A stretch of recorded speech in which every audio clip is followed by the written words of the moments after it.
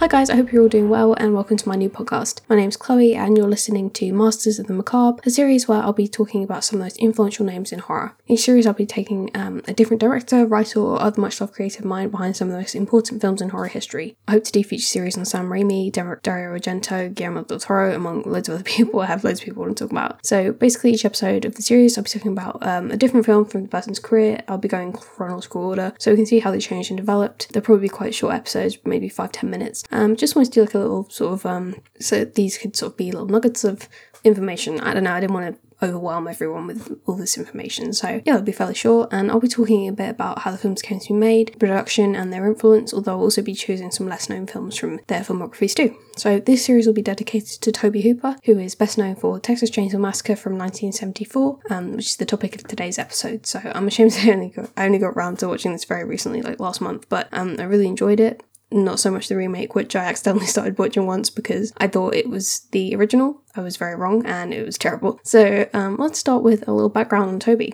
He was born in Austin, Texas on 25th January 1943 and sadly passed away fairly recently at the age of 74 on 26th of August in 2017. He claimed his mum went into labour in cinema, so his parents also owned a cinema as well, so film was a huge part of his life right from the beginning. Throughout his career, he compiled a total of 39 directing credits, with many of his films being of the horror genre, including Poltergeist, although this is up for debate whether he actually directed it, which I'll explain a bit about later and also in the other episode as well about Poltergeist. He also mingled a little bit in the television industry, directing episodes of Freddy's Nightmares in 1988, Tales from the Crypt in 1991, and 2 episodes of Masters of Horror, the anthology series, in 2005 and 2006. He especially did more TV work towards the end of his career, and the last time he directed was a film called Jinn in 2013. Tobe co-wrote Texas Chainsaw Massacre with Kim Henkel, whom he'd previously had star in his first feature film Eggshells in 1969. This was sort of a psychedelic drama apparently. I think it was mostly improvised. But this was fairly early in his career and he hadn't actually made anything particularly well known yet. I think he'd done maybe a documentary. At this point he'd only had 4 previous credits as director. The first was a fun little short comedy set in ye old times called The Heisters, which I'll leave a link to. It's a completely different vibe to the rest of his stuff he's made. As for Kim, this was his first writing credit. Both he and Tobe had written the first draft of the script together in just a few weeks. The idea of the story had hit Tobe while he's at Christmas shopping, which is a pretty horrifying concept in itself. I mean, we've all been there. So in interviews he explained that while stuck in a crowd he had saw a display of chainsaws on the wall and he thought to himself about how useful they'd be in that moment. So yeah, it will just sort of hit him in that moment, I guess, the whole story. The original title they were going to use was Head Cheese in reference to a conversation about this in one of the scenes with the hitchhiker. Then they were going to go with Leatherface, but this obviously ended up being used in the 2017 prequel title, and before eventually they settled on Texas Chainsaw Massacre, which was suggested by head of the Texas Film Commission, Warren Scarron. Not only did he come up with the name, but he really also helped get the budget for the film and sell the movie. Although they still lacked finance, he really wanted to get the film made. He really wanted to get more films made in Texas. That was his kind of goal. So he really pushed for this to get made. Not only were Tobe and Kim fairly new to the industry, but so were the crew. Cinematographer Dan Pearl had never worked in feature film, and neither had production manager. Crew members would apparently sometimes quit due to long working days before coming back, and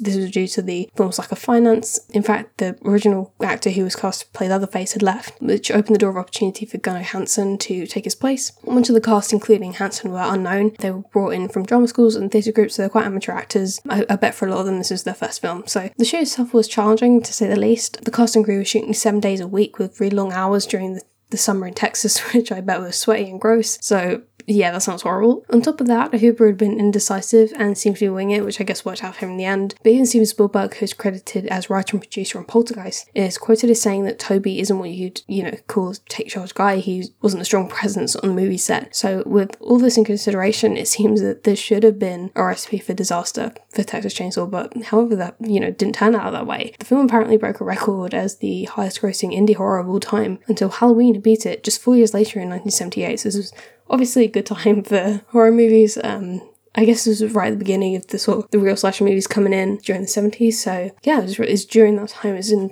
the slasher film was still in its prime. What I find incredible about Texas Chainsaw is the lack of actual gore in display. It suggests more than it actually shows, and a lot of it is just building up the incredibly intense final scenes, the highlight of which is obviously the dinner table scene where Sally's tied up, accompanied by Leatherface and the family just taunting her. Despite there not being a whole lot of actual violence, the British Board of Film Censors actually refused to give the film a certificate until they gave in 1999, as they believe it showed pornography of terror. It's what Tobe manages to imply that audiences find disturbing, I think. It's quite visceral without explicitly showing everything. Hansen's casting is also what makes the film for me. He doesn't have any dialogue, but he's terrifying because of how just huge he looks in comparison to his victims. He really fills the door frames, not to mention you never actually see behind the mask. And the fact that he never uses language is a great choice. I mean, I think originally in the script he had a few lines or something, but Tobe decided to take that out. I think it just confirms that he's someone you can't reason with him. It just makes him a lot more animalistic. He just sort of, makes weird noises and grunts or whatever, but it just makes him all more like an animal, not human. Along with its often beautiful natural setting outside the Sword House at least, the film has a stripped back aesthetic, I think, that makes it seem raw and real. The colours almost look dull and faded, like it could be an old snuff film you just came across in your attic, but these aren't the only things that make it special. It's been argued that it's an early example of false marketing, paving the way for Blair Witch Project in 1999 and its internet marketing, which implied the film was a real documentary, and ultimately changing the way films were marketed forever. Texas Chainsaw sold itself as based on a true story, and of course we see horror films start with this preface a lot these days, usually followed by a defeated sigh from the audience, but at the time this was pretty new stuff, so sure, Leatherface was someone inspired by a serial killer called Ed Gein, but it's by no means a true story. He was just sort of influenced by it, but it wasn't,